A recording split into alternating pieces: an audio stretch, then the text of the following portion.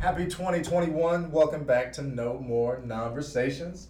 Here with my homie T Rob, Terrence Roberts, TJ 610, Cycle Bay 610, Holiday, whatever. He's got all the nicknames. How you doing, man? Appreciate you. I'm good, man. I appreciate you having me on. Cool. So we met cycling.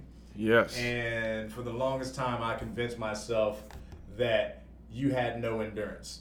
Because in my experience, I'm a moderate athlete. I'm a decent athlete.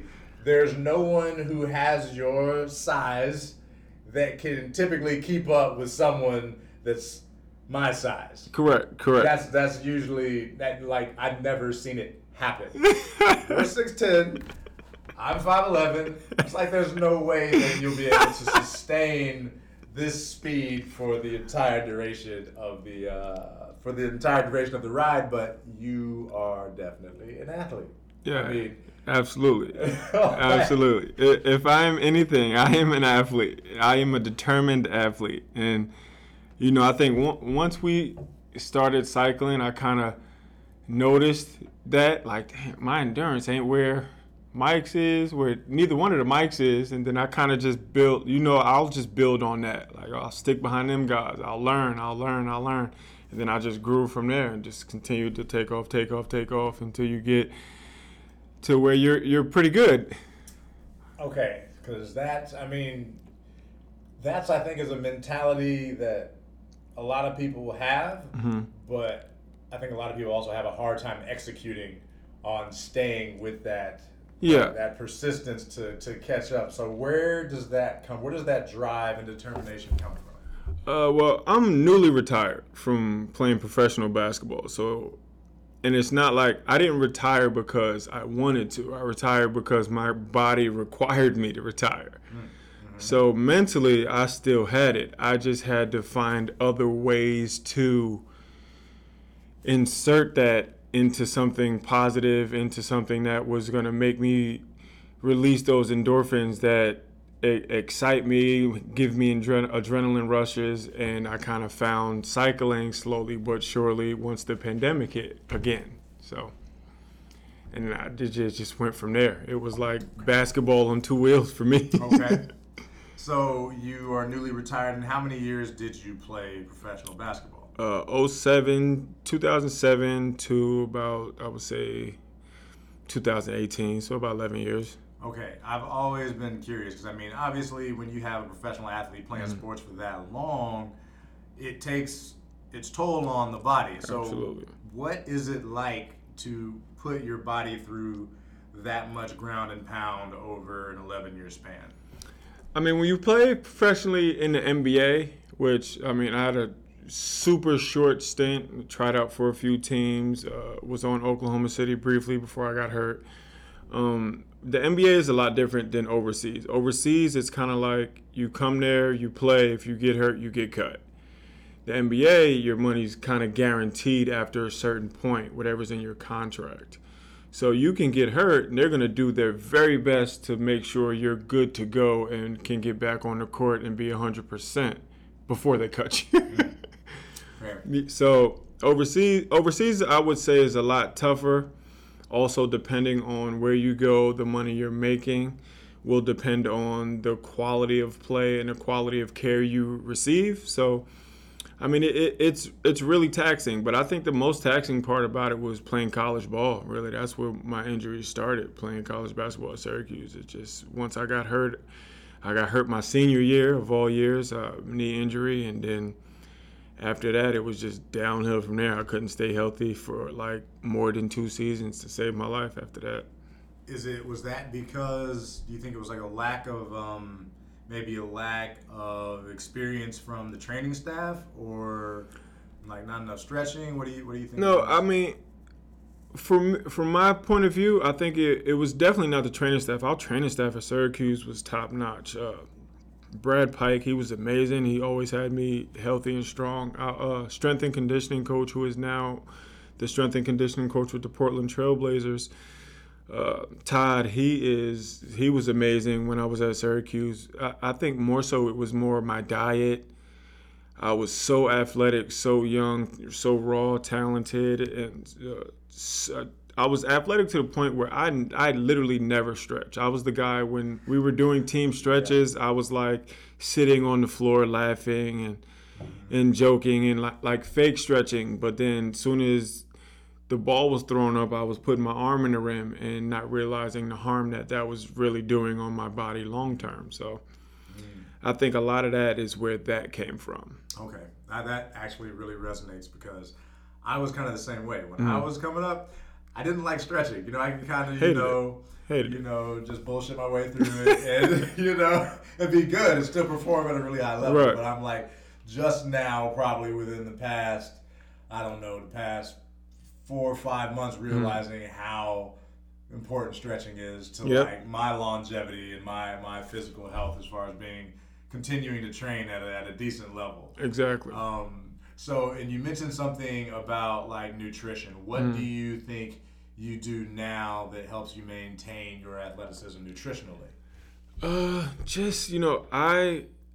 Ever since I started cycling, I'm burning between 3,000 and 4,000 calories a day.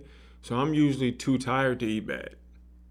Not necessary. Too tired to eat bad. Okay. Not necessarily because listen, a lot of people in the cycling community, if you ask Ace, if you ask Kevin, if you ask a lot of people, they'll be like, oh, you talking about the donut man. Because I get a donut on every ride. But when you're burning 4,000 calories and you're not going to eat that in a day, you know what I'm saying? So it's like eating a donut or two is not going to do anything for you, especially when I'll get up, I'm eating, instead of maybe eating bacon or frying something or scrambling some eggs or something like that, I might just have like some celery and some peanut butter. Or I might make a fruit or a vegetable smoothie that's disgusting and then just chug it down, force myself to eat. So I try to consciously do things more often than I would normally do, instead of like just waking up. Like back in the day, I would wake up and microwave a leftover pizza and then go work out. Right. Same here. It ain't nothing. But after I turned like 30, 31, I started to realize like, oh, I'm getting round, so I gotta figure some things out here. Right. I gotta figure some things out, and I gotta figure them out in a hurry. So I think that really changed my perspective on a lot of things. And then meeting people my age, I think, that were really fit, and then the people that trained me and coached me, people like Greg Freeman, who I got my bike from, who is physically fit, and although they're vegans and I'll probably never be that, but I admire a guy who's like 56 or 50. I'm sorry, Greg's 54, and as fit as he is. It's like he has to sandbag for me to keep up with him on a bike. So it's like right. Same so here. it's like, I aspire to be that person. Like when I'm 50, 60 years old, a lot of these guys I'm biking with that I struggle to keep up with on a daily, I aspire to be that in that good a shape at that time, at that age. So, that's what made me really change my diet, start eating a little bit more healthier. But for the most part, I bike a lot. Right. You do. You bike a lot. Yeah. You bike a lot. It amazes me. You go do a ride like in the morning, do 30 miles, and you come back at night and be keeping up with me. I'm like, okay, I'm definitely not on his level. Yeah. I can't perform at that level. But it's the same thing for me. It was so inspiring for me to see like older people, 50s, 60s years old, and they're in great shape, and they're outperforming killing me. It's us. like that's where I want to be. Right. And I'm just like, I can't continue to eat like I did in college Exactly. and maintain that level of performance at that age. Just that physical performance, that mental clarity. They're still with it. That's really impressive. Can I get you some more Malbecs? Absolutely. Indeed. So you spent a lot of time overseas. Mm-hmm. What would you say is like the biggest difference? And I know it varies from country to country, but like, what would you say are some of the biggest differences between how people overseas, and you can clarify on exactly where you stayed, like how they live life versus like how we live life in America, or the different perspectives?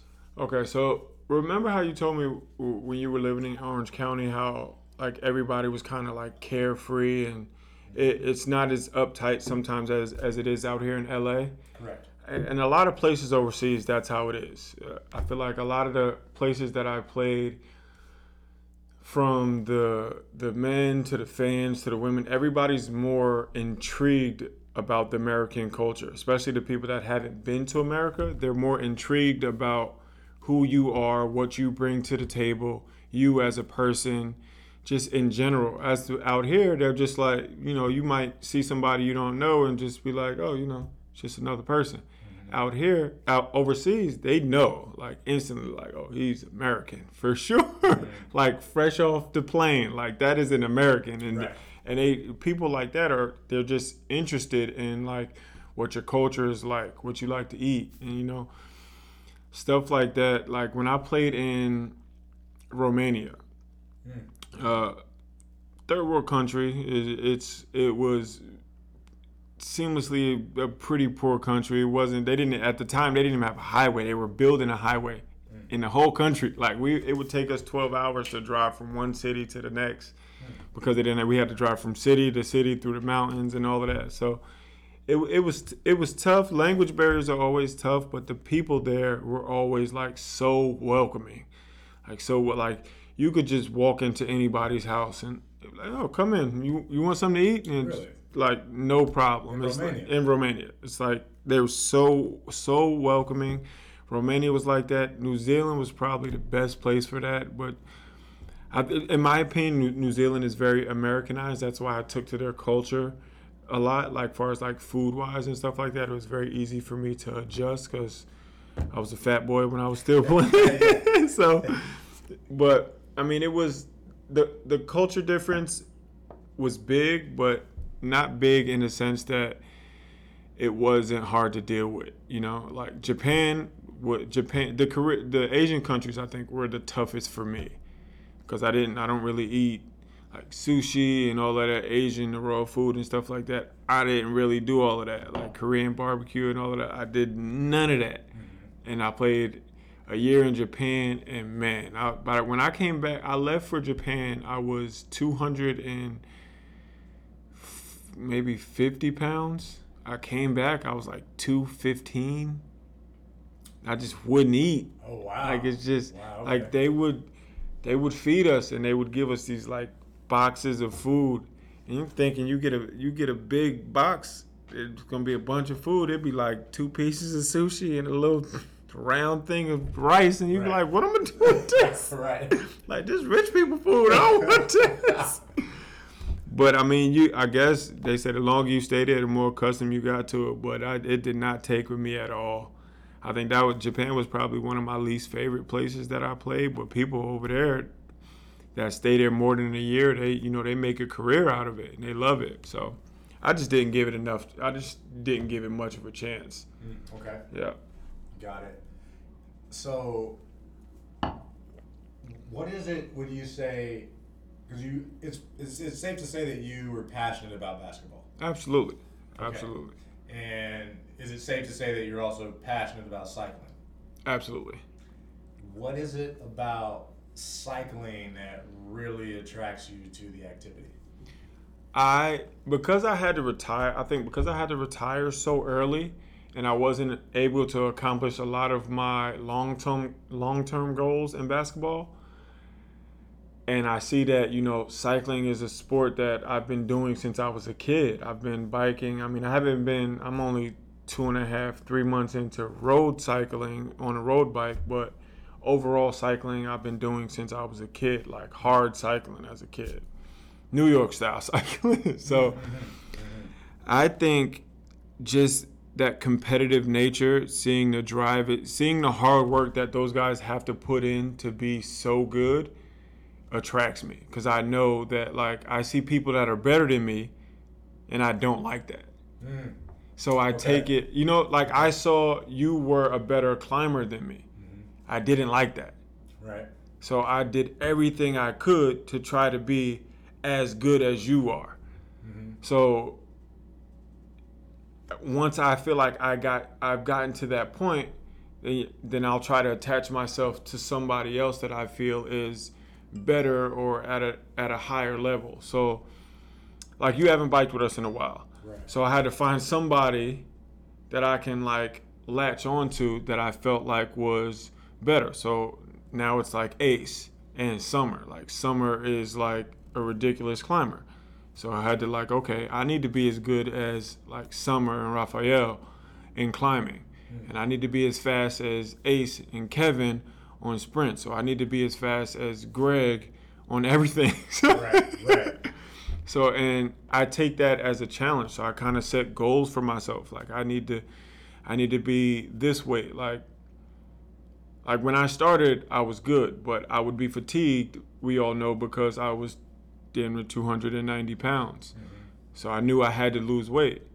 It took 6 months, but I went from 290 to 230. Now it's easy for me to maintain 230 to 235 now because I'm burning 4,000 calories a day. Right, exactly. It's hard to put your weight on. Exactly. As much as you ride, for sure. So, I mean, I think it's just my competitive nature that drive to want to win. And then I watch a lot of film. Kevin's always sending me film. Ace is always sending me film on things. I'll race with Kevin, and Kevin kicks my butt all the time. Mm-hmm. And it's always, Kevin, he's super calculated in his sprints and stuff like that. So you think you got him, and then next thing you know, you hear the concrete being ripped up behind you as he's passing you right past the finish line. It's a scary sound to hear. Exactly. It's intimidating. I don't think he knows how intimidating that is. I don't think he knows either, man, but that is wild the way he just moves. Exactly. So, I think at this point, I'm trying to slowly and surely become better than the people that are around me and put myself into position when the race season comes back around that I can begin to fail, because you're going to start off failing. So I can begin to fail to know what I need to do to start being successful and being a podium guy. You know what I'm saying? So initially I just started to doing it because I didn't know anybody. I was kind of out here. Been out here for years, and I didn't know enough people in the African American community. And then I started biking with Ride With Us, and then I was like, oh my God, like all of these people are nice people. Like, right, exactly. Yeah. They're nice people. Like I don't know what the news is talking about. Right. People are all friendly. They're like, the news is telling you don't go to Leimert Park. We leave from Leimert Park all the time. It's beautiful over there. Like, beautiful. What is the right? Nice brown people everywhere. Nothing but nice brown people everywhere. And, that's kind of how I learned. And then slowly but surely, everybody's introducing me to everybody and putting me in position to, slowly but surely make myself successful if I continue to do things the right way. Right, okay. And that's something I really loved about our group Ride With Us, Mm-hmm. Having that many black people like doing something positive in one space. Absolutely. Typically, you don't see this many black people out on bikes together. No. Not at all. And I think everybody of all colors and shades and races they appreciate, just seeing that because it's different, it's new. And it's so funny. We joke about it all the time. People say, "Oh, what are you guys protesting? What's your message?" It's like we're just exercising. Right. We are peaceful Americans, sir. Peaceful Americans. That's all we're doing here. Right. Everybody just got off work. We're just, trying to get out and stretch our legs. That's all we're trying to do out here. So something else you said you pick somebody who's better than you, and you latch onto them so you can improve yourself. And I think that's a very valuable skill that can be applied in a number of areas. And fortunately, for the groups that we ride with, everyone's like really helpful. Everyone's really helpful. I remember when I started riding, you helped me. You gave me the gloves. Ace gave me a helmet. You got people like Greg constantly giving positive advice, and that's actually pretty much all of the more senior guys. They are always willing to help and always willing to make sure you're on the right track and you're doing things safely and you're doing things that are going to make you better. So in your experience, through all of your athletic experience, have you ever found somebody who was better than you that you didn't like and that you had to let go? Somebody that was better than me that I didn't like. I think in cycling, I haven't found that person yet. I'm pretty sure I will. I've seen a lot of egos and stuff out there. I'm pretty sure I will. I'm not the type of guy that will dwell on it. I'll work extremely hard to try to make that person look bad. You see what I'm saying? So, so fair. Like the person that I feel like I really don't like this person, but he's really good.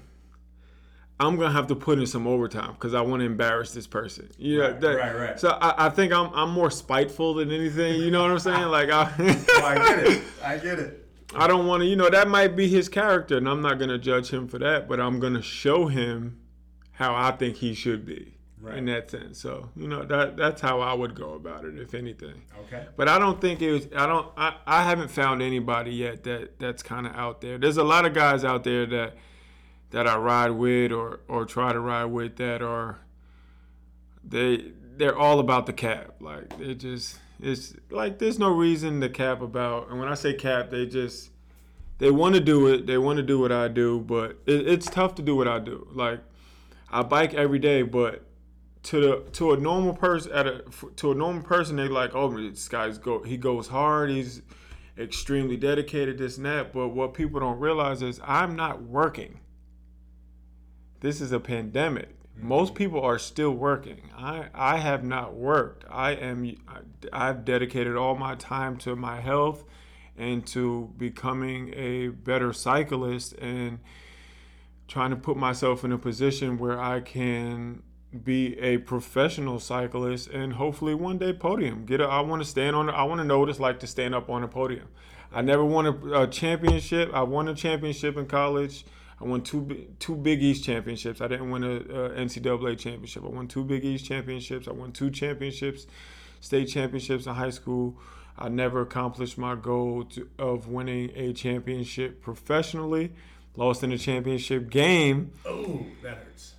Yeah, so I did that. That was tough. So right. My next step was, I need to find something that I can, feel good about myself and feel like a champion again. That's what I've kind of been striving for lately. I want to feel successful in everything I do.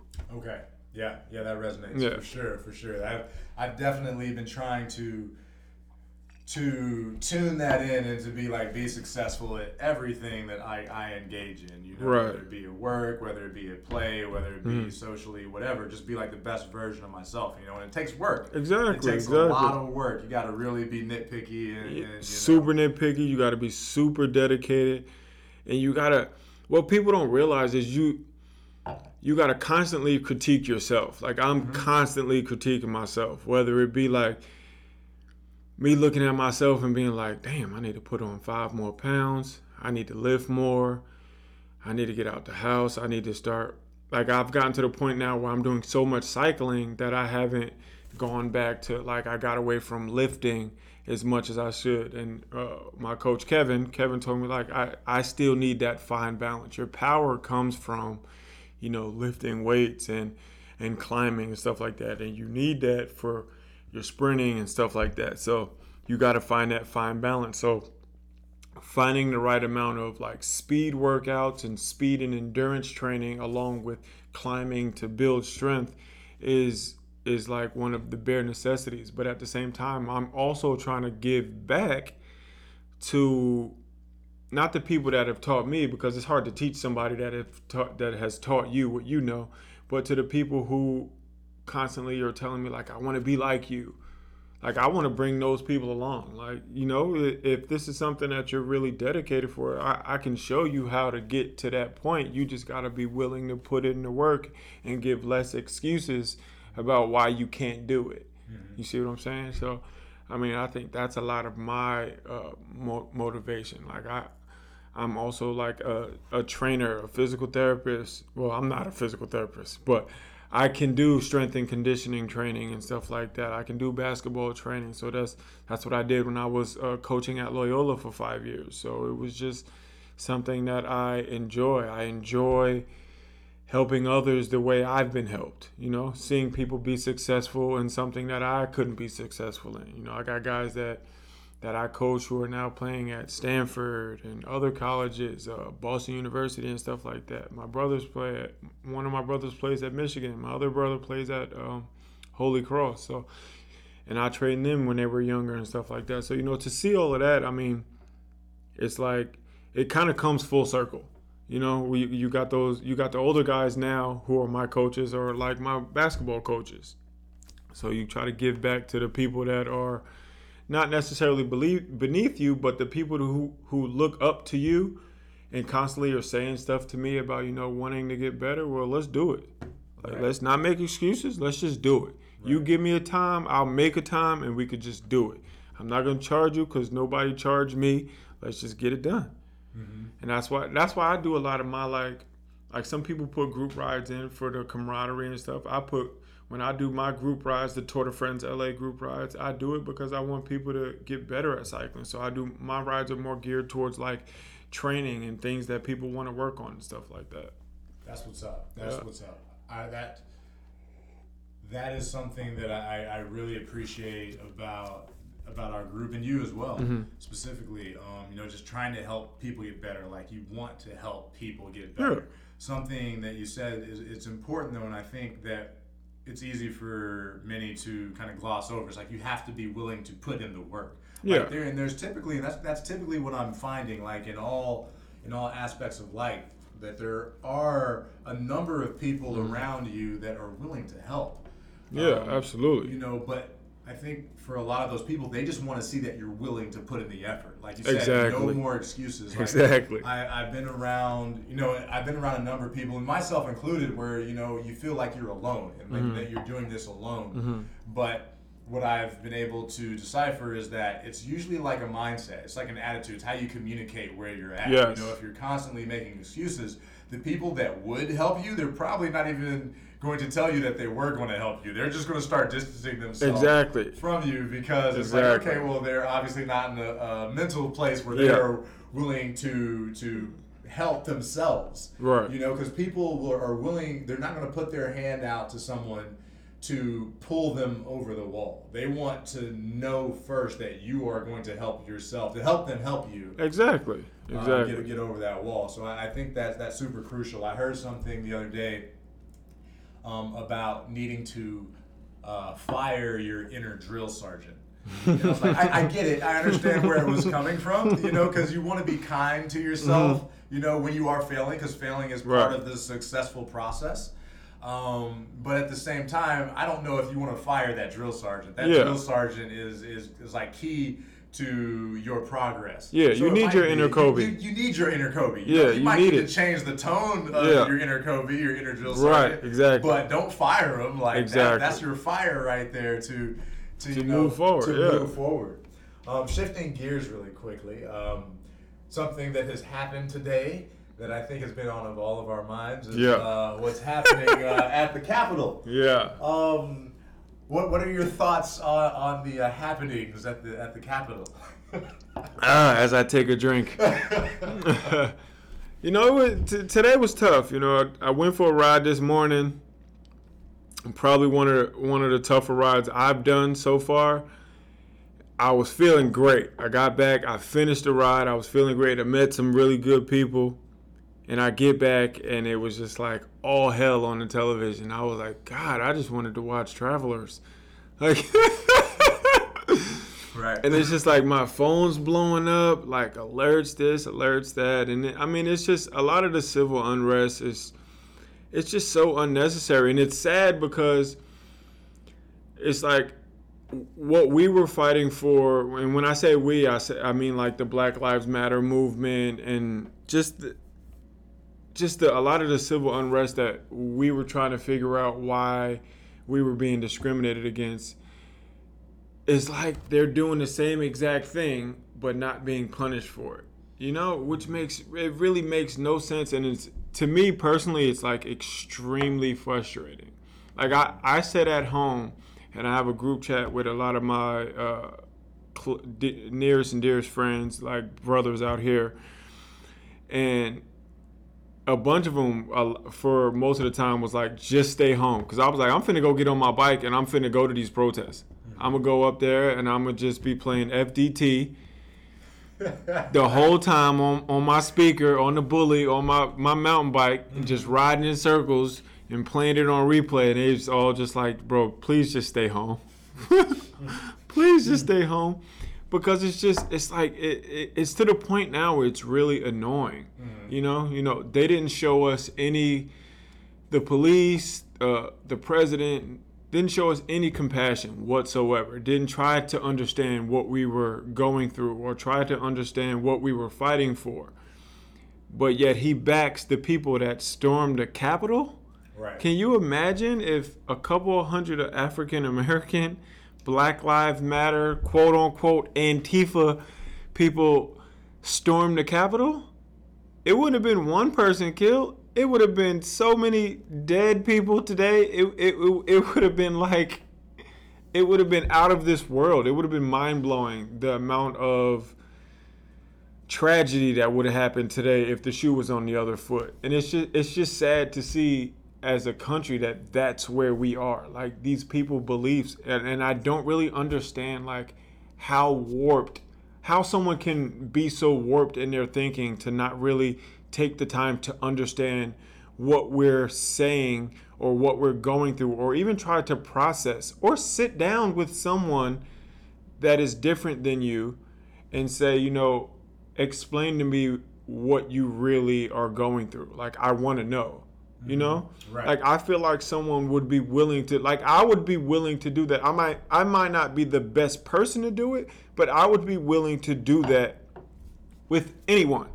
Like, to try to give them pointers or to make them understand like what, as African Americans, we are fighting for, like actual freedom, Right. And I think a lot of that today is what has accumulated, and it kind of makes it feel like we're back in like April, May, where it was like really bad. Like it was almost like George Floyd was killed again. Like Breonna Taylor was killed again. Like they still don't get it. They don't understand. Like, and it just makes stuff up. Like, then the president gets on the president gets on Twitter. He won't even go in front of, he didn't even do a presser.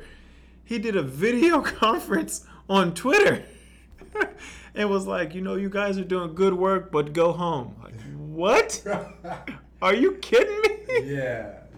There's a lot of hypocrisy going on. Major, and it pains me to say that. I mean, I guess it doesn't pain me that much because it's been happening for pretty much forever in this country. Where, if people of color were to do the exact same thing that happened today, there would be multiple people who have been shot and killed. Yeah, DC, Louisiana Avenue would be painted in red blood today. Like, right. It's ridiculous. And I think you're absolutely right. Like, more conversations need to be had. Like, people from both sides need to be able to sit down and have a civil conversation. What I'm hoping. What I think happened was with George Floyd, obviously, a black man being killed by a police officer, that's nothing new in America. Right. But I think, the world was in a place, we were in quarantine where they couldn't engage in their typical distractions. They couldn't engage in going to work. They couldn't engage in, their Sunday brunch. They couldn't engage. We was all sitting there like this. The workouts, we all had, our eyes focused on this, 8 minutes of just a slow painful death. A slow, painful death of someone who's not resisting. Exactly. For people to finally wake up and say, oh, there's something wrong here. Exactly. And so that's what I'm kind of hoping will come from this event at the Capitol as well. It's like we're all still kind of glued to the TV. It's like, oh, yeah, black people probably couldn't do the same thing and get away with it. It's like at least some type of acknowledgement, because it does seem like there's a type of awakening and awareness of society as a large, and I guess it's probably largely the white community, because the black community has been aware of all this. We've been the subject of the. We've been here before. We've been here before. This isn't new. My hope is that because I think. And I understand it. I understand where this comes from. I think black people, we still have a responsibility in this, because our reflex is to be like, ha, see, I told you. You know, like, we Right. told you this has been happening. Why are you so stupid? We told you, we told you, we told you. No, go figure it out yourself. Right. Like, go read a history book. It's like, well, it's like you know, if you have a student in class, you know, who sleeps through all classes, and he finally wakes up and decides to listen, you don't tell that student to, you know, go figure it out. Right. Like, I think, you know, unfortunately, it doesn't mean that we need to handhold. Right. Obviously, we don't need to coddle anyone, but we need to be willing to have productive and civil conversations with people that don't look like us if we want progress at a faster rate. I agree. We have to learn as a people to get rid of the "I told you so," because "I told you so" doesn't get you anywhere. "I told you so" gets you right where we are right now. "I told you so" is, you know, when everything was done in the past. You know, we got freedom. Freedom was the "I told you so." Like, you know, I told you so. We were gonna be free. I told you so. Right. But like, we didn't, the fine print. No one ever pays attention to the fine print. So and I think that's the difference. That's the big difference in, you know, us making a difference in society and us just sitting back and letting things happen to us in society and then reacting to these things. And I don't believe us sitting down with the higher ups is gonna make the difference, because the higher ups, like, they don't care. You're not gonna change their mind. Somebody that doesn't have to pay for anything, doesn't have to pay taxes, don't have to work a day in their life anymore. Like, they're not gonna care less. Their grandkids are set for the rest of their lives. So, you know, you're not going to change somebody's like that mind. But the people that are on the front lines, whether it be Antifa, whether it be Black Lives Matter, whether it be, you know, Make America Great Again, whether it be those folks, you know, those are the people that you can change their opinions. Those are the people that I feel like need to be talked to. Those are the people that we should sit down and have communications with and try to see eye to eye with. Because I'm sure they have things that they can tell us that might not make sense, but they can break it down to us, and then we might sit back and be like, damn, he kind of had a point. And I know for a fact we got a whole laundry list of things that's going to make them tear up and understand things that will probably change the way they live, change the way they think about us, change the way they think about politics, change the way they think about, you know, their race in general, the damn Confederate flag alone. Like, and I mean, just think about it, bro. How many people voted for him still? It was in the millions. Yeah. That's just sad. Yeah. I mean, I think a large portion of his fan base voted with him strictly for tax purposes. Yeah. Strictly. I think there's a large group of America that's the rich fan base. Yes. You know what I'm saying? That's the rich fan base ain't they're not the majority. majority. They're not the majority. They're not the majority. The rich fan base was not at the Capitol today.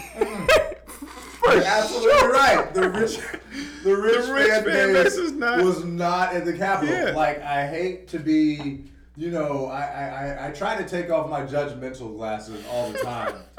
But, I mean, the guy who was wearing the wolf's head in the Capitol. The Revenant? The Revenant without the shirt. I can't imagine that he's just got millions stocked away. His parents might.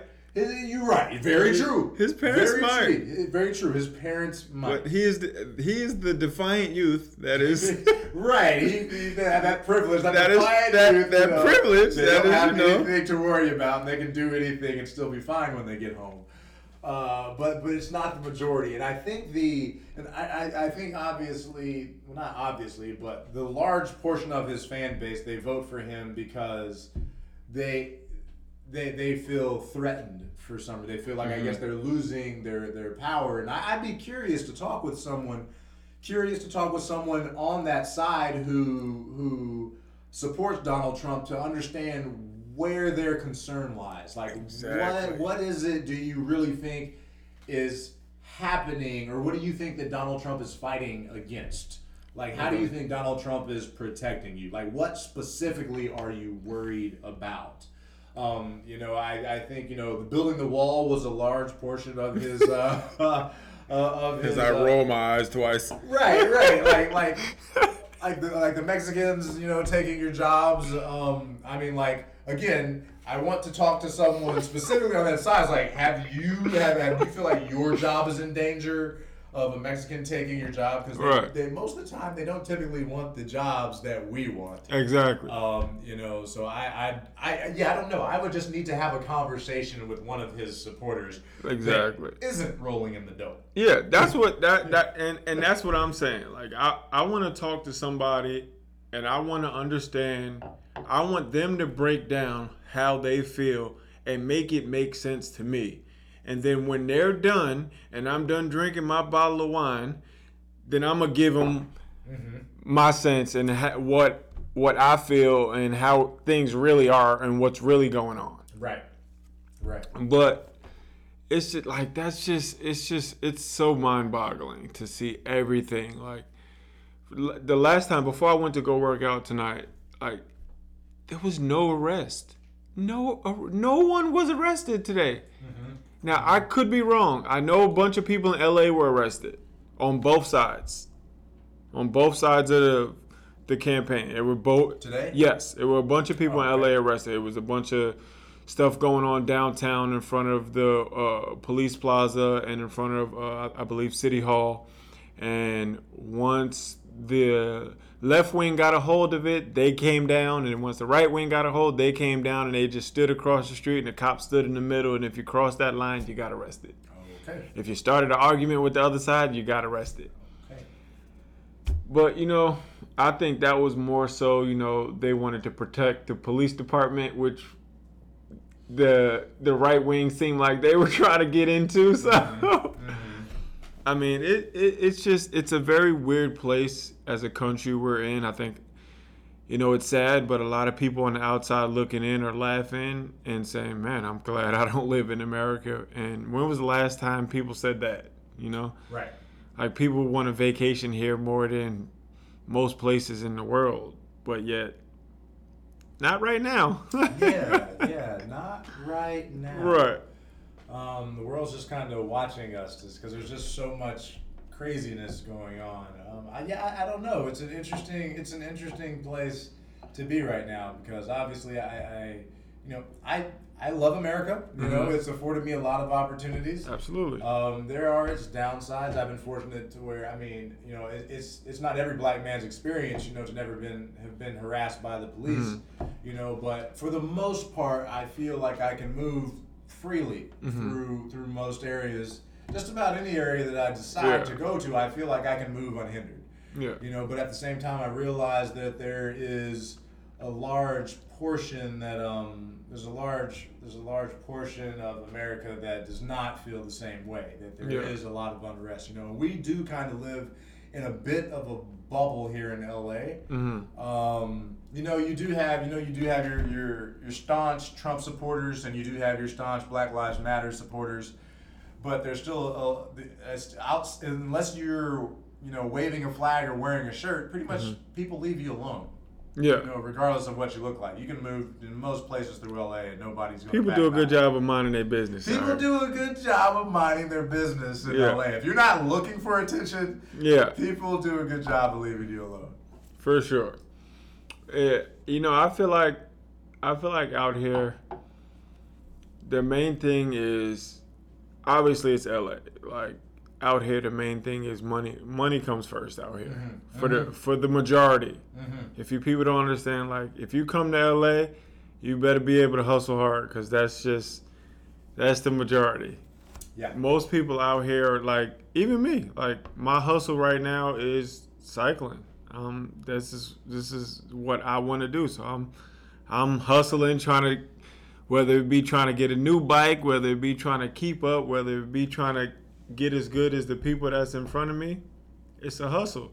If you ain't ready to come out here and lay it all out on the line, come out here and move to Santa Clarita. Stay out in that area somewhere. Right. Go north, live out by Six Flags. You'll be a lot more comfortable out there than you will be in LA. I heard that.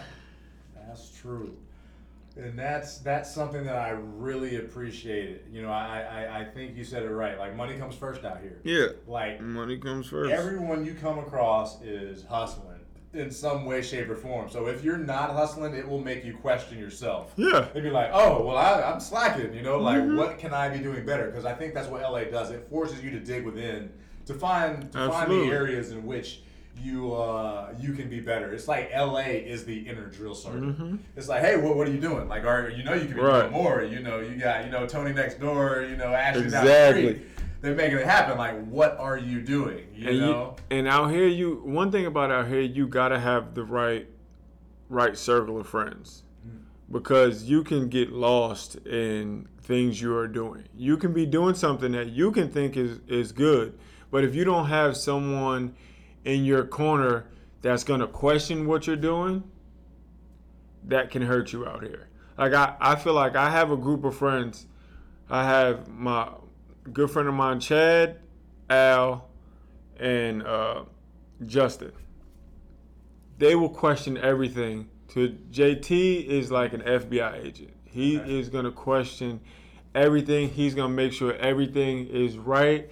He ain't gonna he gonna Google it. He gonna make sure everything is on point. He is never gonna steer you down the wrong path. Chad is my boy Chad. He gonna make sure your hustle is on point. He gonna make sure you putting everything that need to be put first. He gonna constantly check on you. He's the oldest one in the group, and then the youngest one in the group, Al. He's from out here as well. Me and Chad's from New York. I'm from New Jersey. Justin and Al are from LA, Inglewood. So not too far from here, right around the corner actually. So they kind of are constantly on me like, yo, what are you doing?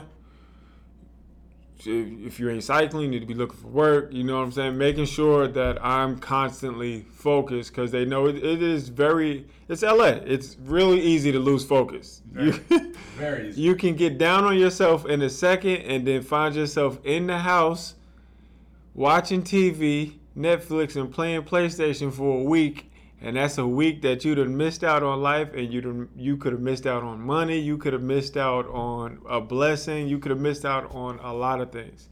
So it's always good, I think, out here to have that strong circle that will always have your back and always be there to help you take care of you at the same time as you're taking care of yourself. Completely agree. Yeah. You have to know who's in your circle. Yeah, absolutely. And on that note, an interesting question came across my desk maybe a couple of years ago, and it really made me think about who was in my circle. And the question is, how many people in your circle will tell you the truth? Like, tell you when you're fucking up. Like, tell you when you could be doing better. And I thought about that, and I was like, because I have a lot of great people in my circle, but not all of those great people will tell me if they think that I'm slacking. Right, yeah. They're just going to be polite about it. Yep. And I'll admit, like, sometimes I'm that polite person to my friends. I'm like, I try to be like, that's what you feel like you need to be. Okay. So you have three guys right there. So do you think you have more than three people in your circle that will tell you the truth? Yeah. How many do you think you have? Every single one of them. So those three. So that's my circle. Okay. Those three dudes and me. That's like my circle. That's my circle. That's my day one circle. Like, okay. Point blank. Period. If I need anything, I got different spectrums. I got older. I got younger. I got guys who've been in the work business. I got guys who own houses. I got guys who just they kind of have everything that I kind of look up to and can help me at any different point. You know what I'm saying? So I got guys that have played professional and now coach. I have guys who played with me in college but have been in the workforce ever since they've been done with college. I've had guys who are swimmers. It's a lot of people, but I know every single one of them. And the twins, Connor and Jason. Like, I know every single one of them would be like, you want some bullshit. in a second. Like, and I love that because I won't do that with myself. Right. Like I might say to myself, I might be on some bullshit, but I can recover. Right. You know what I'm saying? But you can be in recovery for months. I was in recovery for an entire year. That's why I got up to 290 pounds. Fair. Fair. And they was they were the first ones to tell me, like, yo, you need to get it together. Like, and if your circle ain't tight, if you ain't got, like, I'd rather have people around me cussing me out than the people buttering me up. Right. Like, I could care less about somebody be like, yo, you doing great. You doing great. Because I'm a Leo. I'm telling myself I'm doing great every day. Okay, if I wake up, I'm telling myself, hey, I'm doing great. I'm great. Yeah, we good. Thank you, God. Right. I'm doing great. So wait, side note here. When is your birthday? August 14th. Because I'm a Leo too. All right, July 26th. Just okay, cool. Leo's in the house. Let's go. Leo's in the house. And that is so crucial because I found that like sometimes you have to like seek out the people that are doing something that you want to do or they're where you want to be. You know? Because the easiest thing to do is surround yourself with people that are just comfortable with themselves, comfortable with you, and comfortable with just things as they are and have no desire to go beyond that. You know, that is the easiest place to be.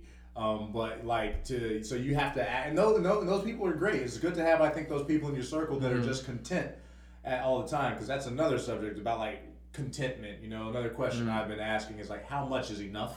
You know, like when, like that's a wormhole right there, trying to figure out like you'll be down it forever. You'll be down, I'm in that wormhole right now. I'm way down that wormhole. But it's like I've actively had to seek out like new perspectives, someone to tell me something new, someone to tell me something different.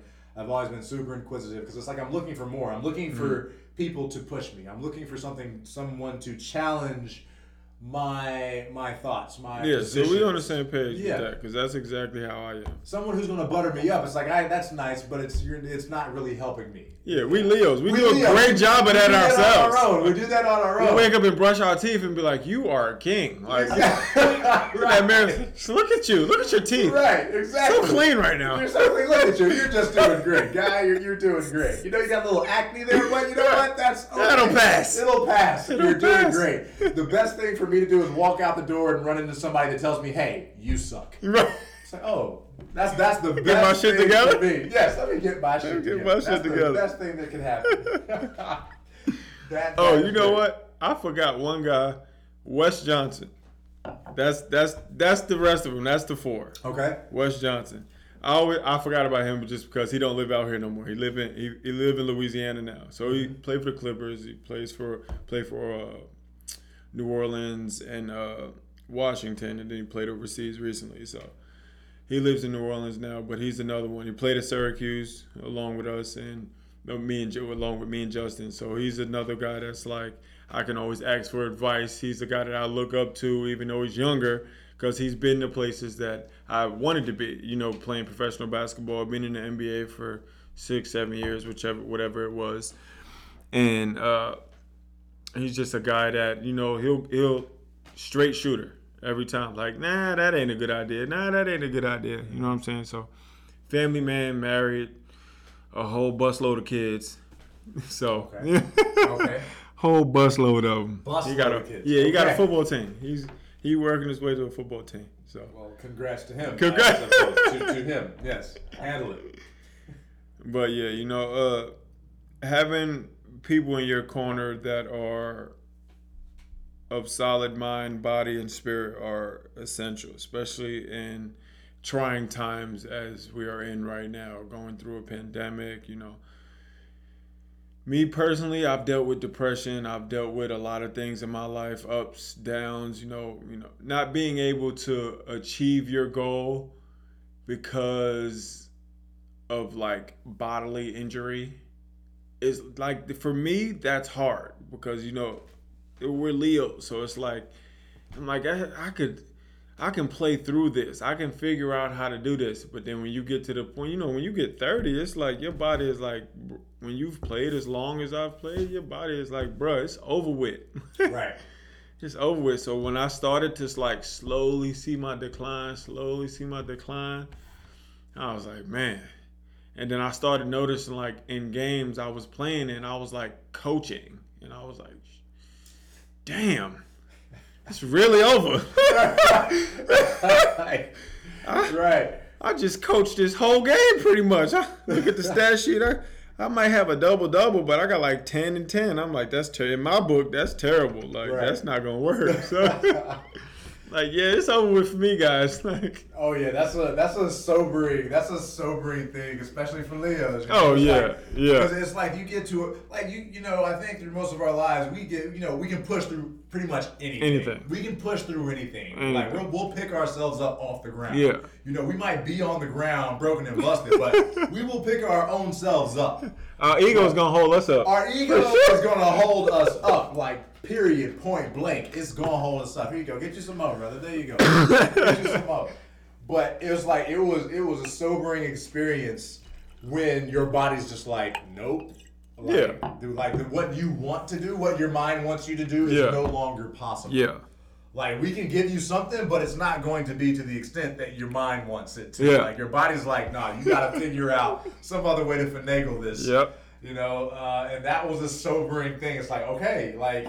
You're getting over. It's like that's when I had to take my value off of my body or put less value on what my body could do for me and more value on what my mind could do for me. Exactly. Like that was a hard transition. It's like, because we just push through. Exactly. I'm still in that transition. Yeah. I'm still, because I had a year.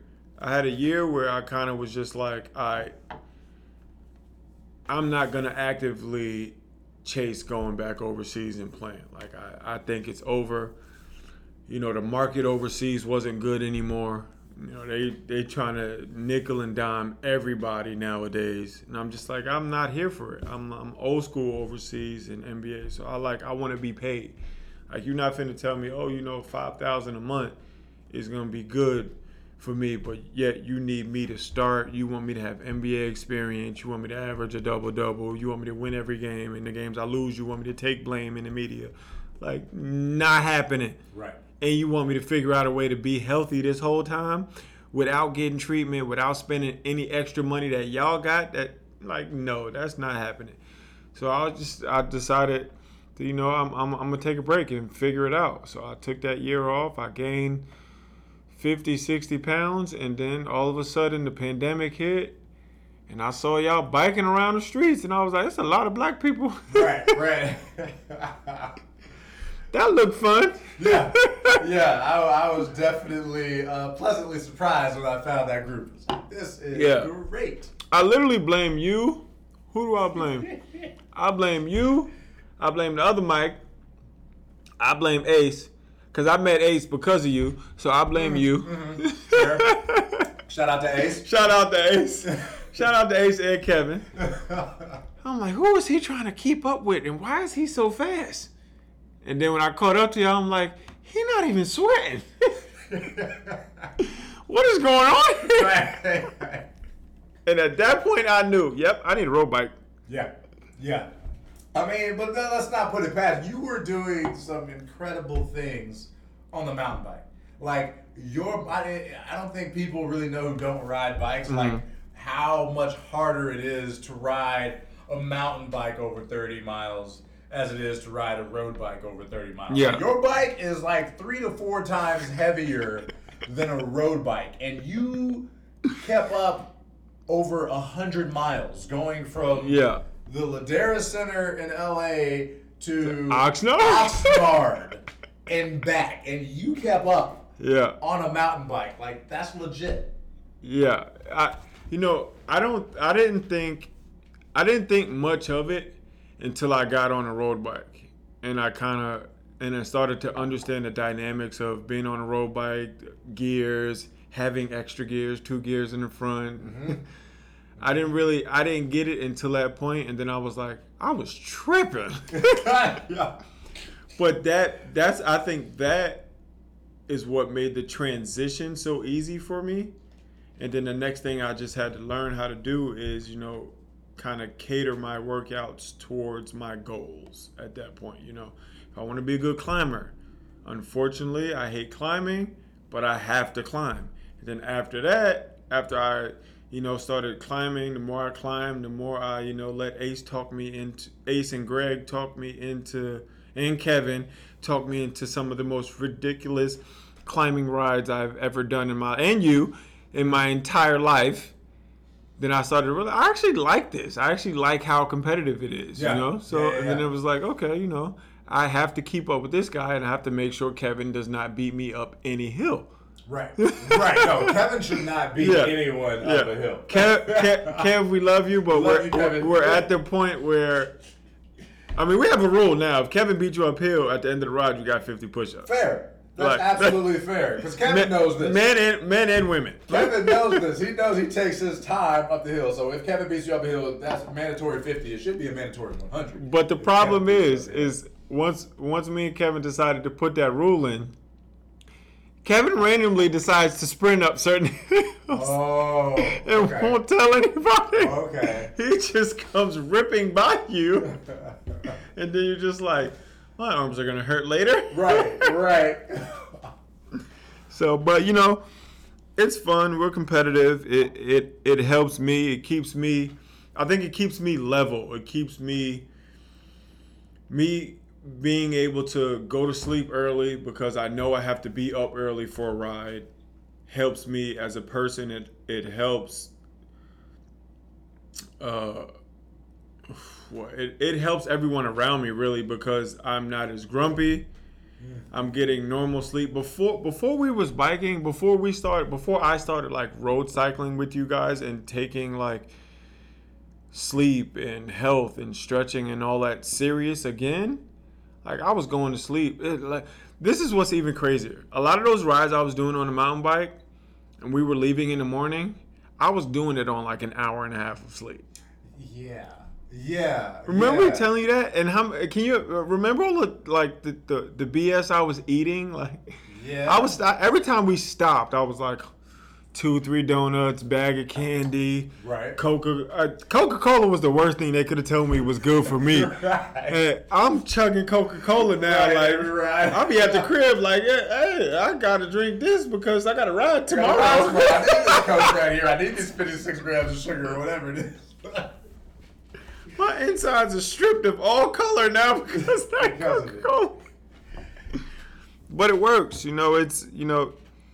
works for me. I feel like it works for the people around me. And like I said earlier, if what I can do can inspire somebody else, then I felt like I've succeeded, and that's what I want to feel. That's that feeling that I'm like yearning for, like success. And that's, to me, that's successful. If somebody messaged me on the gram like, yo, I did this when you had posted that, and I did the same thing you did, and I can feel a change, well, I've won. In my head, that's like standing on the podium to me because I helped somebody from being helped from somebody else. Right. You know what I'm saying? Right. Somebody helped me, and I'm just passing it down. Because for sure, that person is going to do the same thing if they got the right mindset. Right. And I feel like that's what it's all about. And that's, as a community, that's what we can do to help each other. We want to live longer as people. We don't want to be considered a minority. You know what I'm saying? So the things we have to do is live longer, help our kids live longer, teach our kids the right things. You know what I'm saying? So we have to pass everything that we learned, the positive things that we learned, to help our lives and help our longevity. We have to learn to pass that along to, you might not, I ain't passed none of this to people in my family. They look at me like I'm a psychopath, but they like, yo, you biked 60 miles this morning and you had like 6,000 feet of elevation? Yeah, I did that. Right. I'm about to go for another ride just because I took a nap. Like that's right. It is what it is. But that's how you set up future generations to be the same. In my opinion, that's how you set up future generations to be even better than what you are. You know what I'm saying? I want my kids to look at me and be like, he worked his ass off. He might not have been shit in whatever sport he was in, but he worked his ass off, and I want to be 10 times better than him.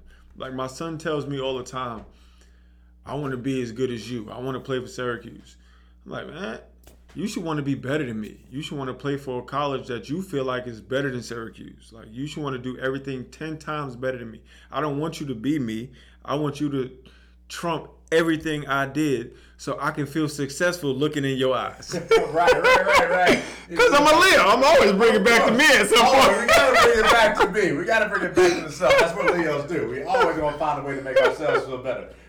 But I completely agree. Like, it's and that's something that I found has been reinforced constantly throughout my life. Like, it's what helps you as an individual be better is when you're giving. It's when what helps you grow, what helps you be more successful is when you're giving. And when you're giving information, when you're giving resources, when you're giving time and energy, it's in as much as there are times where I want to feel like I need to hoard information or hoard my energy or hoard my resources, like, I'm constantly being reminded and seeing examples like, no, you get better when you're giving. Exactly. Like, you are going, because it's like it comes full circle. It comes full circle because it takes energy. It takes energy to hold on to it. You know, like, and if it's something that's genuinely yours, and that's something that you genuinely have maybe an advantage in. Then, like, if you give it away, it just means that you just create more of it. It's like giving blood. Like, when you go to the blood bank, you give blood. Like, your body reproduces more naturally and easily. Just, and you get clean, fresh blood and energy. And I think that's probably a pretty good analogy of what it means to be able to just give people information. And I think, nowadays, because, and that's where you have to find that balance, is because we live in this society that's super competitive. Yes. You don't want somebody to have too much of a competitive advantage over you. So we hold on to this information that we think is necessary because if we give it away, then they're going to do better than us. Exactly. But it's like, well, maybe they're just doing better than you because they have a different set of circumstances. But just because you gave them this information that you have access to, it doesn't mean that it's stifling your own personal development or your own personal growth. So that's something that I'm still trying to, like, incorporate in my life. Because, of course, me being a Leo, I want to hold on to everything. Right. It's like, nah, I'm not. I'll give you just enough to make you do that's better. That's your July Leos. That's July Leos. Maybe that's specific to the July Leos. Like, I'll give you just enough information so you better off than you were, but I don't want you exceeding past the spot that I'm. You could be the same height as me, but you can't be taller. You can't be taller than me. No, same height. It must be a July thing. It must be a July thing. I feel it might not be, because at the same time, like, I'm fine with someone that is under me that kind of maybe I trained or is looking up to me and is training the same way I'm training, surpassing me, as long as I stand on a podium. As long as I've done something, no matter what it be, where I can say, I was the head of the table at that point. I was doing things the right way at that point. I expect to be surpassed, because that's life. You know what I'm saying? But I want to be, at some point, I want to be the one on the top of the table. I want to be, you know what I'm saying? I want to pull a sword out of the stone. Like, right, exactly. I want to be that guy. So, and that's a big Leo ego thing. That we all go through that at some point, but that's just how I want to be the center of attention. I want people to be like, even though I'm not from out here, I want people to know, like, oh yeah, big dude with the blue bike, tall bay, TJ, Terrence, T-Rod, whatever you want to call him. Like, I know dude. That's a good dude. You know what I'm saying? He work his ass off. His son, he gonna be a beast. Like, these are the things that constantly are like cycling through my brain. Like, and if people can, like, I just want everybody kind of to attach on to the good vibes and just run with that. Right. Like that's like, to me, that's like spread love is the Brooklyn way. Like that's the best way. You know what I mean? That's the best way I can put it. Yeah. That completely resonates, and that's that's the only vibe I've ever got from you is good vibes. Like, from day one, just good vibes. So I appreciate you Just being that energy, that, Thank you. positive force. Same, it's anytime we ride tenfold. together. Right. Yeah, appreciate that, man. I appreciate you joining tonight, man. On I the appreciate podcast. it. Was a pleasure. It's Man. It always was a pleasure. hanging You're out, right. but, Absolutely. always a pleasure. So we'll see you guys next time on No More Conversations.